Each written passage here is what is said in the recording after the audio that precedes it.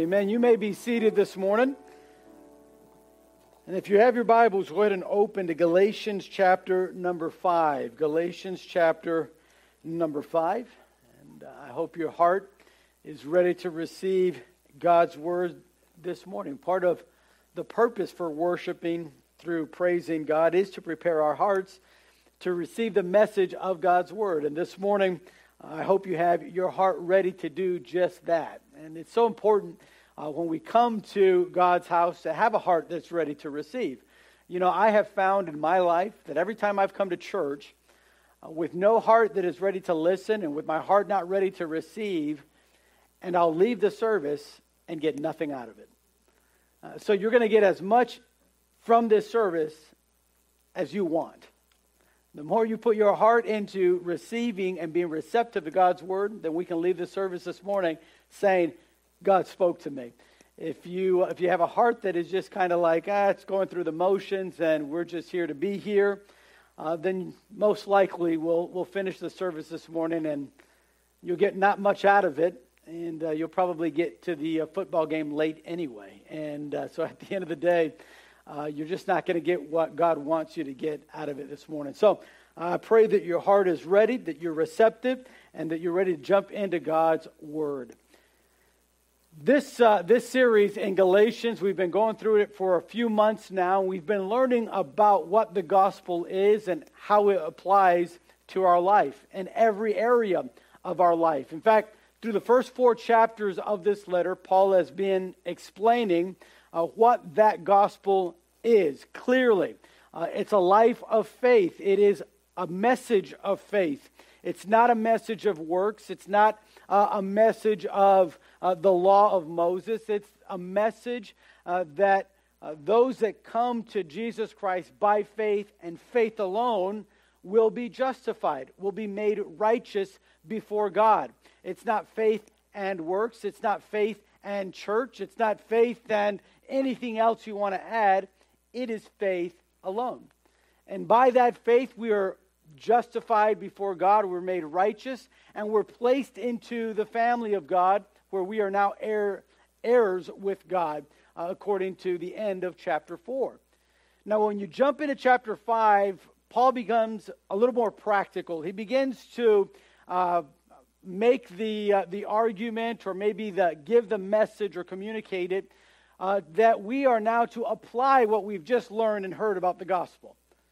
The gospel has action to it. It's not just a message that we listen to and understand, and that's the end of it.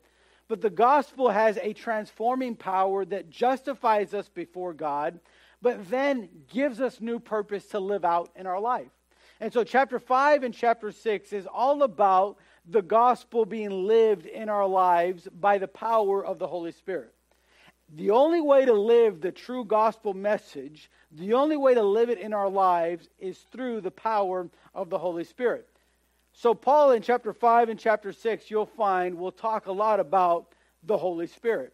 Now, we've already studied verses 1 through verse number 6, and we found that the Spirit will lead us to stand fast in our faith.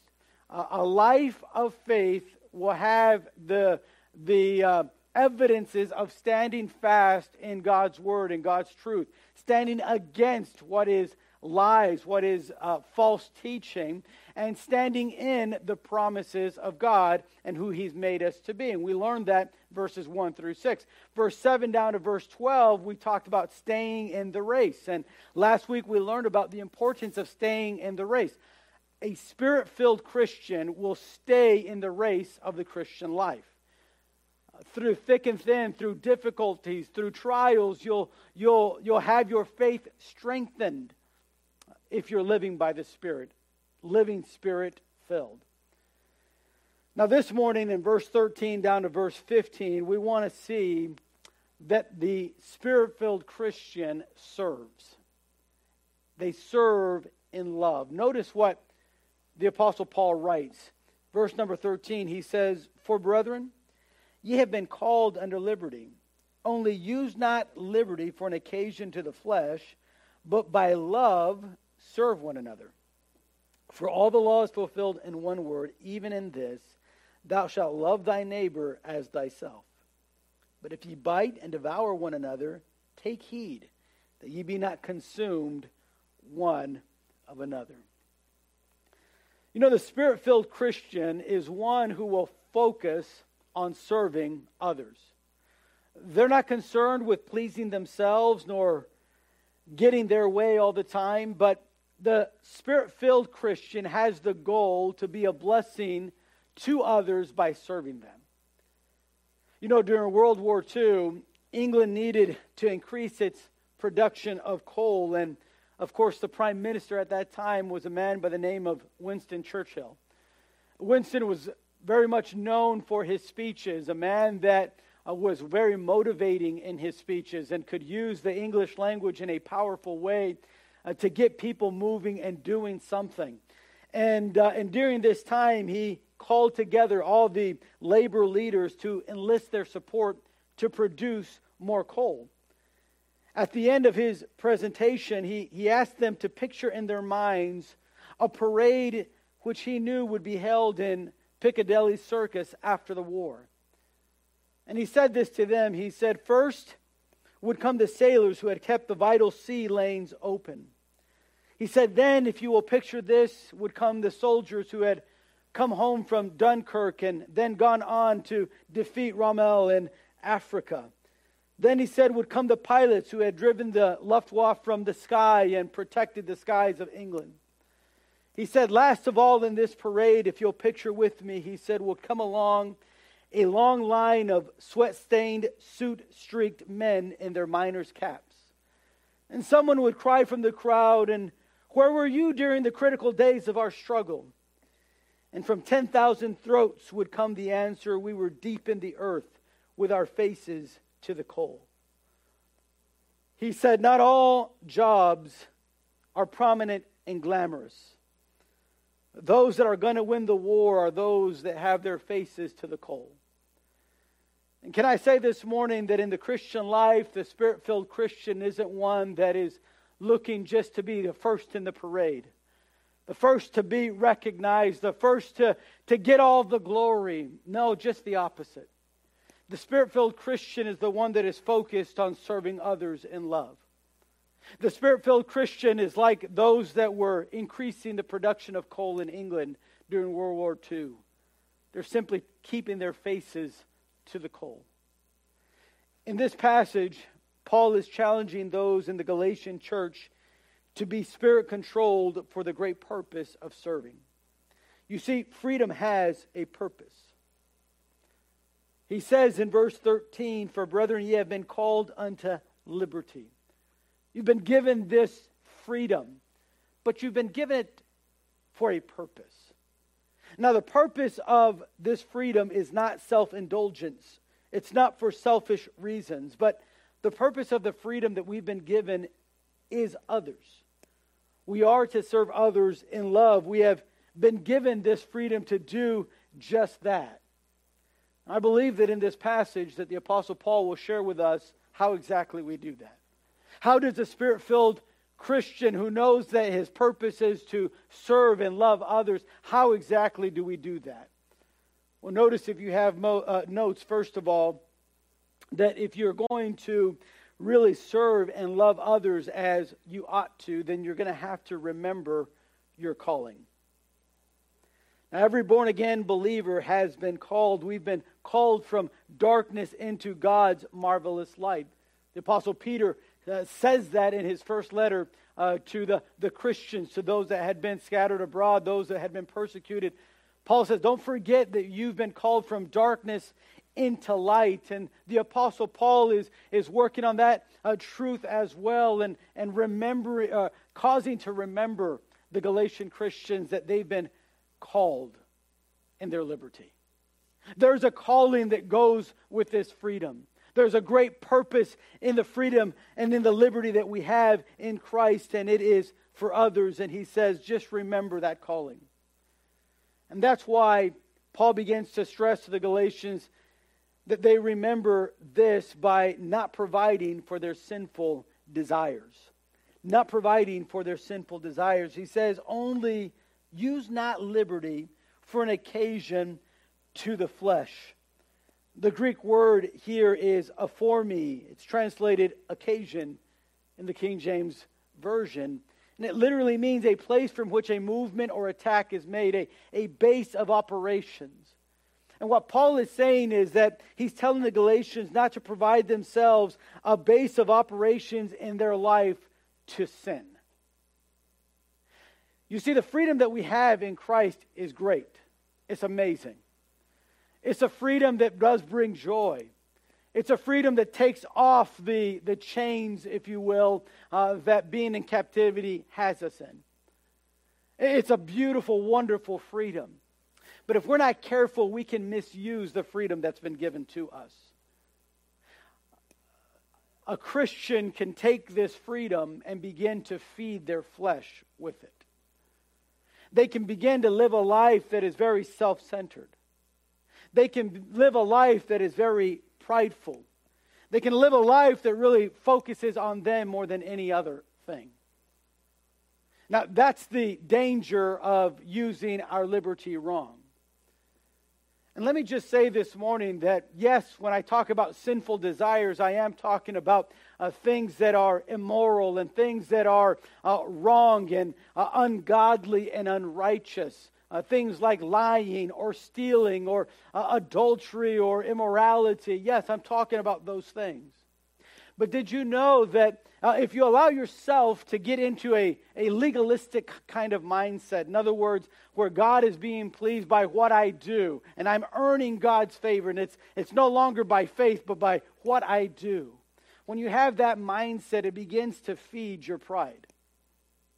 It begins to make you feel like, you know what, I am more special of a Christian than the other people here.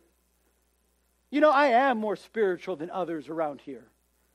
In fact, I ever heard somebody talking about reading their Bible and they do it 10 minutes. I do it an hour. I must be 6 times the Christian that they are.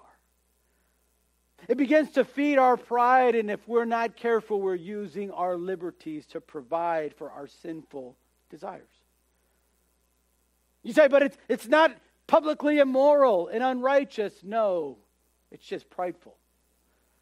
It's just that little thing that brought the devil and made him who he is. It's that little thought in the devil's mind that said, I shall be like God. I shall sit on his throne. I'm not going to be better or greater than him. I'm just going to be like him. And that pride cast him out of heaven. Paul says, the liberty that we've been given is for a purpose. To love and serve others. Not to create a base of operations in your life to just kind of do what you want to do. You know, in this country, we're starting to kind of give liberty and freedom a whole different definition than it's had for over 200 years.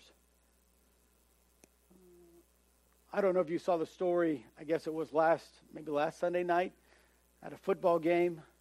An activist ran onto the field and he was running in the middle of the game and had some spray can that was going, and he was trying to get his message across, and the security, of course, was trying to track him down because this is illegal. It's against the law for you to do that. And they were having some trouble catching him, and so one of the football players, actually 2 of them for the Los Angeles Rams, tackled him, and the security came and got him. And if you followed up on the story later this week, the man that broke the law and got onto the field and was trying to get his message across is now claiming that he was assaulted by the players as he was breaking the law. And it made me think, because that's the message that our culture is getting about liberty and freedom. Why can't I just go on the football field? I mean, come on, I've got a message to give. Why can't I just do that? I mean, I have the right to do what I want and get the message I want out. And freedom is all self-centeredness now. Liberty is all about what I want to do, and nobody can tell me otherwise because, hey, it's a free country. I can do what I want. I can say what I want. I can be however I want. And they've taken that same thought and that same mentality and now integrated it with their Christian life. And there's many Christians that believe, well, I'm free. You can't tell me nothing. Now, Pastor, hey, just stay in your business. Stay in your lane. Pastor, I got my lane. Leave my life alone. I can do what I want. And Paul says, Listen, the freedom that you've been given by God isn't to just kind of live however you want. He says the liberty that you've been given is not there so that you can provide for your sinful desires. If you're going to serve and love one another, you've got to remember your calling. The calling is to live unto God. There's a great example. I didn't put it in your notes in 1 Thessalonians when Paul is writing to the church in Thessalonica. And he says, I know that you've turned from your idols that you were worshiping to now worship and serve the living God. The purpose of the calling wasn't just to leave the idols, which is a good thing to do, to stop worshiping false gods, but it was to serve the living God. And Paul says, just remember your calling. Your calling and the freedom that you've been given, the liberty is not to provide for just your sinful desires. Don't mishandle it that way. Don't misuse it that way. It's to serve others in love. And I call your attention to verse 13 when he says, not only use not your liberty for an occasion to the flesh, but by love serve one another. Can I say, remembering your calling means not providing for the sinful desires of your heart, but also lovingly serving others. The second way we remember our calling is by lovingly serving others. Now, it's not difficult to do a service for other people. In fact, if you think about it, in our society, we're full of people that serve. Today, after the service, if you go to Target or Walmart or any store or restaurant, you'll find that people will serve you. If you go home, you'll find that in your home, there's people that will serve you. To which every mom and dad says, amen, Pastor, that's true. You go to school, there's people that will be serving in the school. You go to work and you'll find that there are people that serve at work. You can literally go anywhere and see people serving. But there is something that stands out when it comes to service. And that's how people serve. Someone can give you a plate of food. And they can get this plate and come to your table and they can do this. Enjoy your meal. And technically you would say, they're serving me. Yes, they are serving you.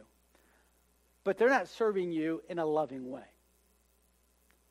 They're not serving you to show you that they have a mind that they care for you.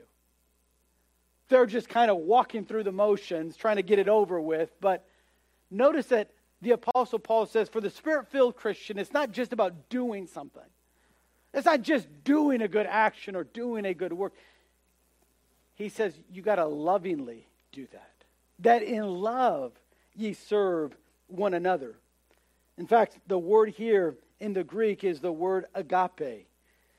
It's the word that is used to describe an unselfish and sacrificial love. It's something that is shown not just in the words that we share, but in the attitudes that we communicate, in the body language that we give to others. Can really show if you really love them or not. We usually can tell if somebody truly loves us or if they're just trying to use us. By the way, you ever been used? It's not a good feeling, is it? Someone's just your friend for as long as you can provide something for them, and then suddenly you lose that job, at Disneyland, and suddenly they never call. You say, who are you talking about? I'm talking about me. I had a friend that worked in Disneyland. I used to call him all the time. But whenever you're just used like that, it's tough. You're like, man, I thought we were closer than that. Paul says, listen, the Spirit-filled Christian doesn't come to church and just look at others to see what I can get. Not just looking to serve any old way, but to serve in a loving way. In a way that shows I care. In a way that says you matter to me. I love the Apostle Paul for many reasons, for much of what he did in his life. But if you read his letter to the Corinthians, and in his first letter, 1 Corinthians chapter 9, from verse 19 to verse 22, you'll read this. He says, "For though I be free from all men, yet have I made myself servant unto all, that I might gain the more. And unto the Jews I became as a Jew, that I might gain the Jews. To them that are under the law, as under the law, that I might gain them that are under the law. To them that are without law, as without law, being not without law to God, but unto or under the law to Christ, that I might gain them that are without law. To the weak became I as weak, that I might gain the weak. I made all things to all men, that I might by all means save some." All that Paul is saying is, listen, I care about people. And if Daniel wants me to wear a tie when I go to his house, I'm going to wear a tie to go to his house because I love him. That I might gain his friendship. That I might be a blessing to him. And if Jason wants me to wear shorts when I go to his house, I'm just going to wear shorts when I go to his house. That I might gain him and show that I love him. Now I love that Paul says, now, to those that are without law, he was talking about Gentiles. They didn't have the law of Moses. And he says, in parentheses there, he puts, not as if like under law where I could just sin, and if they want to act immorally, I'm going to act immorally. That's why he said, not under the law of Christ. I'm under the law of Christ. I'm still doing what is godly, but if somebody has a preferential difference, I'll comply with them. To not be a stumbling block to them. To not be hurtful to them, but be a blessing for them. That's why he's saying, to the Jews I became as to the Jews. To those under the law, I became under the law. In other words, when I'd go visit someone and they say, hey, we don't eat that because, our diet, we don't follow that. He said, okay, I don't have to eat it. Brother Dave, a couple weeks ago, gave me some pulled pork. Sadly, my fridge went out and I didn't get to eat it. But for many, at least in the Jewish circles, they couldn't eat pork. That was the dietary laws that they followed. Paul said, fine, if I go to their house, we're not going to eat pork. It's okay. I became. Why? Because I love them. Because I love them. One thing that you'll find about the Apostle Paul, if you study his life, he loved people. He didn't like people. He loved people. And he's telling the Galatian Christians, listen, if you're going to serve and love one another in that service, you got to remember your calling.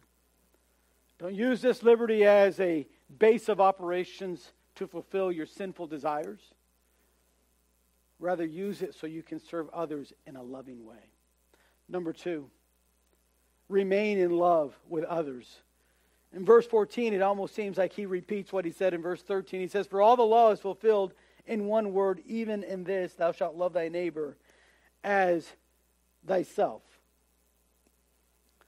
But there's a slight difference in verse 14 from verse 13, even though it seems like Paul is saying the same exact thing. And it's his use of the word love. In verse 13, love is a noun, agape or agape. And it's just a noun describing that attitude and that heart. In verse 14, it's the word agapeo. It's a verb now. It's an action. A verb is a word that shows action or state of being. It's an action that he's calling now the Galatians to do. Remain in that love for others. And notice that it's the first thing, if you're going to remain loving others, is choosing to love them. Now that verb form of agapeo, it is a love that is volitional. In other words, by your choosing. Agape, the noun, is sacrificial, unselfish love. But when you put it into action, it turns into a verb that you have to choose to do. It's the same word used in John 3:16. For God so loved the world. He chose. It's a volitional kind of love. Paul says if you're going to stay loving others, serving others, you're going to have to choose to do that. Because you'll find in the Christian life that people will give you more than one reason to stop loving them. They'll give you more than one reason to quit following after them. They'll give you more than one reason to talk bad about them. And to be unkind to them. And that's why Paul says in verse 14, for this is what the one word can fulfill the whole law. Agapeo. A choosing of loving others. The freedom that we have in Christ allows us to choose love. In Matthew chapter 5, verse 44, it says, love your enemies. That's a choice. Do you know that you can not make that choice? You can hate your enemies. You can talk bad about your enemies. You can ignore your enemies. You can laugh at them when things are going bad in their life. But Christ said the Spirit-filled Christian loves their enemies. He says it's not a time to blast them on Facebook for their hypocrisy. No.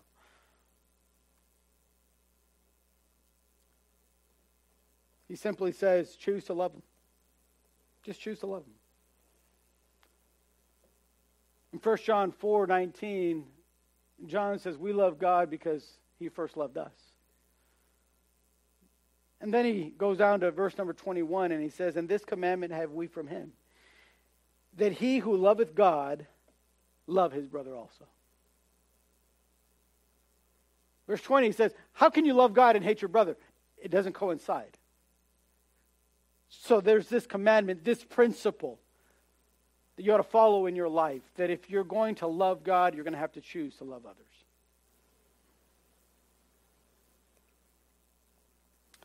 And secondly, if we're going to remain in love with others, as verse 14 teaches, then we're going to have to see our neighbor as well. He said, thou shalt love, agapeo, thy neighbor. The Greek word for neighbor here is plesion. It means friend or the other person where two are concerned. So if there's two people in the room, you're not the other. You're not the neighbor. The neighbor is the other person in your group of two. Sometimes it's a friend and sometimes it's not. Sometimes it's just the person closest to you. The person that's around you. Like a coworker or a neighbor. Or someone at the grocery store or at the mall. Just the person around you. Love that person.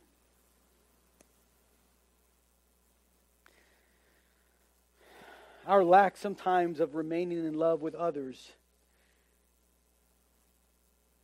most often comes down to our lack of seeing others. I was listening to an interview with Tim Tebow a couple weeks ago, and the interviewer was asking him, Tim, you've made such a great impact with your faith and with your life, and with your celebrity, it's amazing how you've tried to stay humble, and you've done, I think, a really good job of that. And he said, how are you able to share your faith the way you do? How are you able to stay, even in your celebrity status, so down to earth and grounded?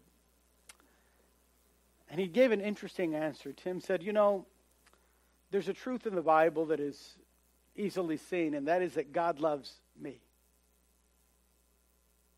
As a person. With all my flaws and with all my imperfections, God loves me. And he says that I'm important and unique and worth dying for. And he said, in the mindset I try to have with people, even as a celebrity meeting people I've never met before, he says, I try to look at them saying, you're important. You matter. God loves you. So I love you.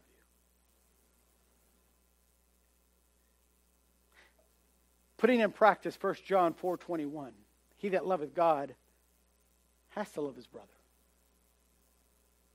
Putting in practice Galatians 5:14. One word. Agapeo, love. Who? The person around you. That person. What's their name? Well, it changes all the time. But it's that person next to you.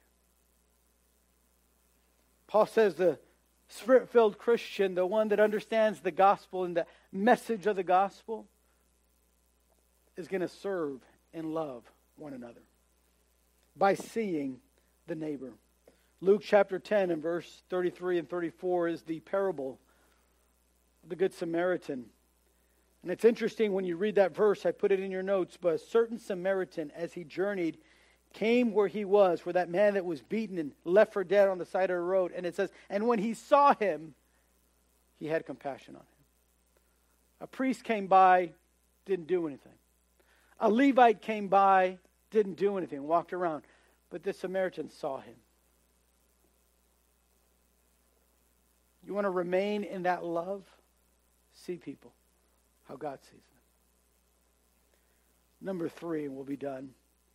Remove all destructive behavior.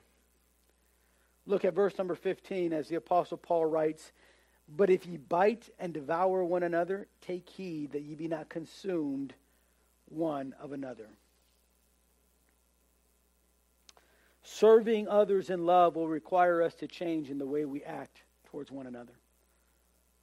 And Paul instructs the Galatians to not destroy one another with their treatment of each other. So he says, first of all, remove backbiting and devouring. Remove backbiting and devouring. The two words here for backbiting and devouring are dakno and katastheo, or katastheo. Now, dakno for backbiting literally means to bite with the teeth. Now, Paul is not saying that Christians in the church of Galatia were going and actually biting someone literally. Okay? There's a way that you use that word figuratively, and figuratively it would mean to wound the soul. Backbiting is to wound the soul of my neighbor, of that one that is close around me.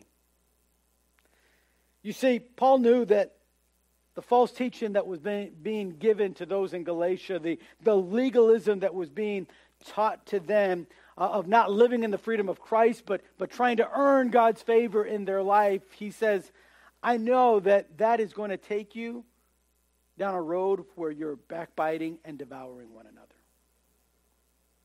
Because legalism feeds our pride. It feeds our lustful, sinful desires. Before we know it, the only way that you can go up in legalism is by tearing someone else down. The only way that I can make myself more spiritual is by making sure that this guy is less spiritual.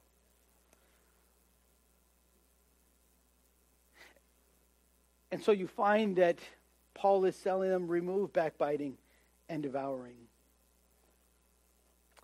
Today we must be careful not to allow for the same thing to happen in our midst. Not allow us to just become religious kind of Christians and legalistic kind of Christians where we're just selfish and judgmental of everyone. Looking to make ourselves look more spiritual and greater. Avoid that of just wounding the souls of others. Backbiting, as Paul would put it. Avoid that. He says devouring, it's the word, the Greek word katastheo, which literally means to consume by eating up. When you're literally eating something like a burger, just consuming it down.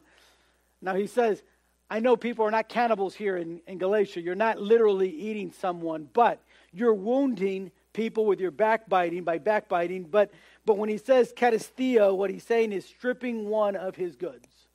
Robbing people, figuratively. You're robbing them of the work that they might be doing for God. You're robbing them of living for God. In Galatia, they were eating each other up by tearing each other down. Literally. They were lying about one another. And Paul says, listen, don't wound the soul of the person next to you. And be careful to strip them of the good that they're doing. Discouraging them.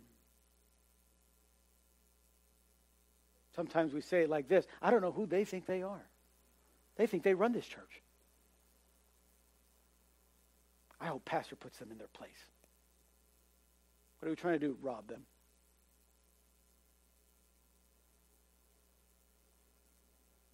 Paul says that's not how you serve in love. You need to remove that destructive behavior. I put in your notes James chapter 4. This is how James says it, and I took from the New Living Translation. It's translated this way: what is causing the quarrels and fights among you? Don't they come from the evil desires at war within you? You want what you don't have, so you scheme and kill to get it. You are jealous of what others have, but you can't get it. So you fight and wage war to take it away from them. Yet you don't have what you want because you don't ask God for it. And even when you ask, you don't get it because your motives are all wrong. You want only what will give you pleasure. Let me tell you how this happens in the Christian world many times. You know, I saw that Catherine is now leading the ladies' ministry. But I read my Bible more than Catherine. And I went to school. I actually went to a Christian college, and I have, the study of the Bible. I know the Bible better than her. So what do we start doing? So now, this person starts spreading rumors about Catherine. Well, have you been to Catherine's house? Have you seen how she talks to her husband? That's the Christian we're supposed to be following? Not me. That's what James is talking about. You can't get it, so you scheme and you kill. By the way, lying about other people is killing. That's what Jesus said. Spiritually. And Paul says, listen, if you're biting and devouring that way, take heed. Be careful. Understand what you're doing by doing that. It'll take you away from loving others. Notice at the end of the verse, he says, take heed that ye be not consumed one of another. What is he talking about here? He's talking about removing wasteful living. The word consumed is the Greek word analisko, which means to consume, use up, and destroy. It's the idea of eliminating totally the other thing. And Paul is saying that without removing those behaviors, then all that is left is destruction. If you continue to be backbiting, wounding the soul of others, and devouring others, then let me tell you what the result is. Destruction. Destruction in your life, destruction in your family, destruction personally. You'll be consumed, destroyed by it. Sadly, in our lives today, that destructive power can still work. The destructive power of backbiting and devouring can still destroy relationships today. And you can find yourself destroying relationships in church and at home and at school, at work. You can find that you can destroy the spirit of a person, maybe your children, maybe your spouse. You can destroy the work that person is trying to do for God. You can do it by backbiting and devouring. Paul says, don't use your liberty for that. Pastor, hey, I'm a Christian. I can do what I want. Yeah, you got freedom. But I would say you don't understand that freedom whatsoever if that's your attitude. You're not understanding that the calling of that freedom is to serve others in love, not to feed your ego and selfishness. I remind you that the freedom that you're given is to remain in love with others, serving them, meeting their needs, seeing their condition and having compassion. I would say that freedom that you've been given is to be able to take away backbiting and devouring in your life, the destructive, sinful patterns in our lives. Paul said in Romans chapter 6, don't you know that whom you serve, that's who you're a servant of? You can serve your flesh, and you're bound, you're enslaved by your flesh then. But if you serve the Spirit, then you're truly free.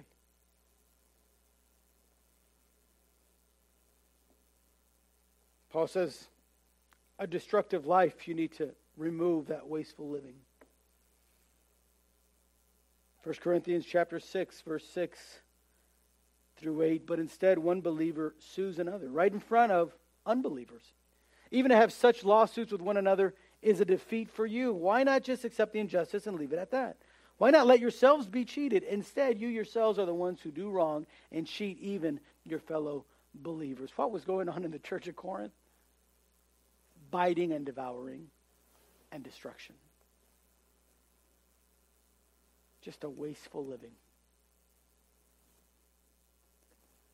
Paul says, don't use your liberty in that fashion. Can I say this morning that God is clear in what he wants every Spirit-filled Christian to do, and that is to serve and love. How do we do that? By remembering our calling, by remaining in love with others, and by removing all destructive behavior. So this morning I want to encourage you. This message isn't to tear you down. It's not to make you feel bad. It's to encourage you. So that we all might be awakened to the reality of the freedom that's been given to us through the gospel. The freedom to serve others.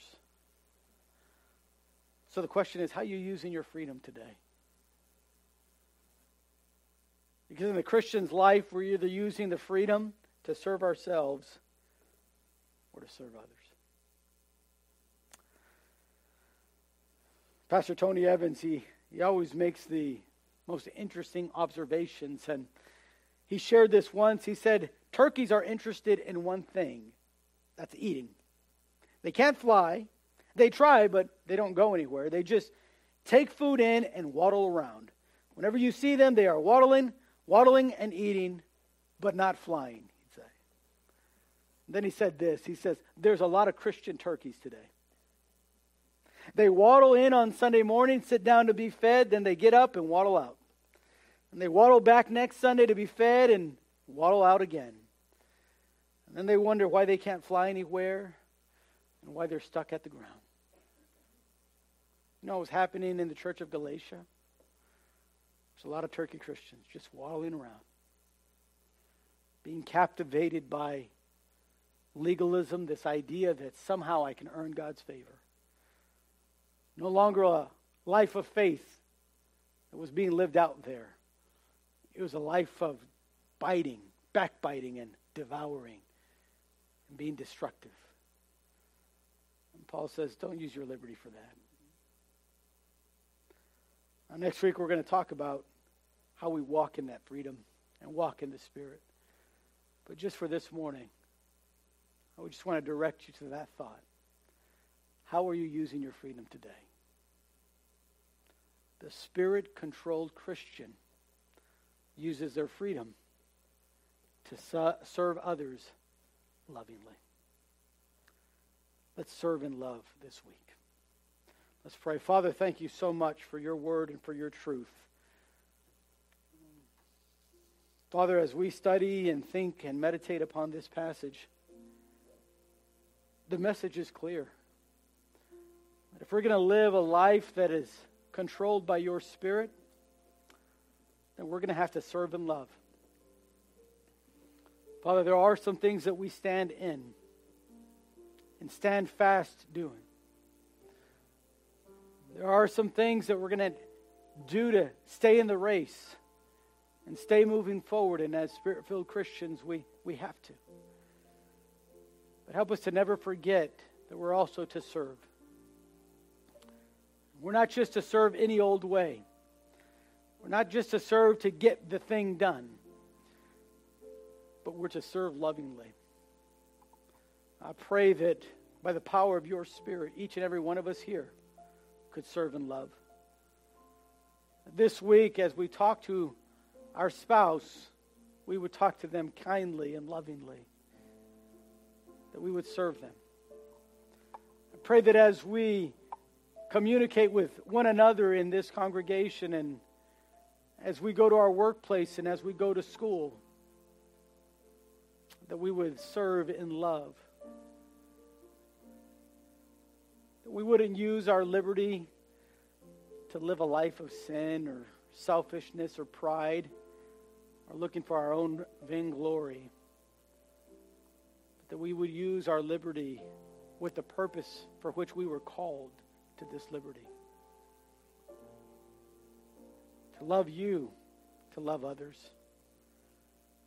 Help us to understand that that's the same thought. We can't love you and hate others. And we can't love others the way we ought until we love you. So, Father, I pray that you would help us to apply this truth into our lives. Help us to be Spirit-filled throughout this week. I ask this in Jesus' precious name. Amen.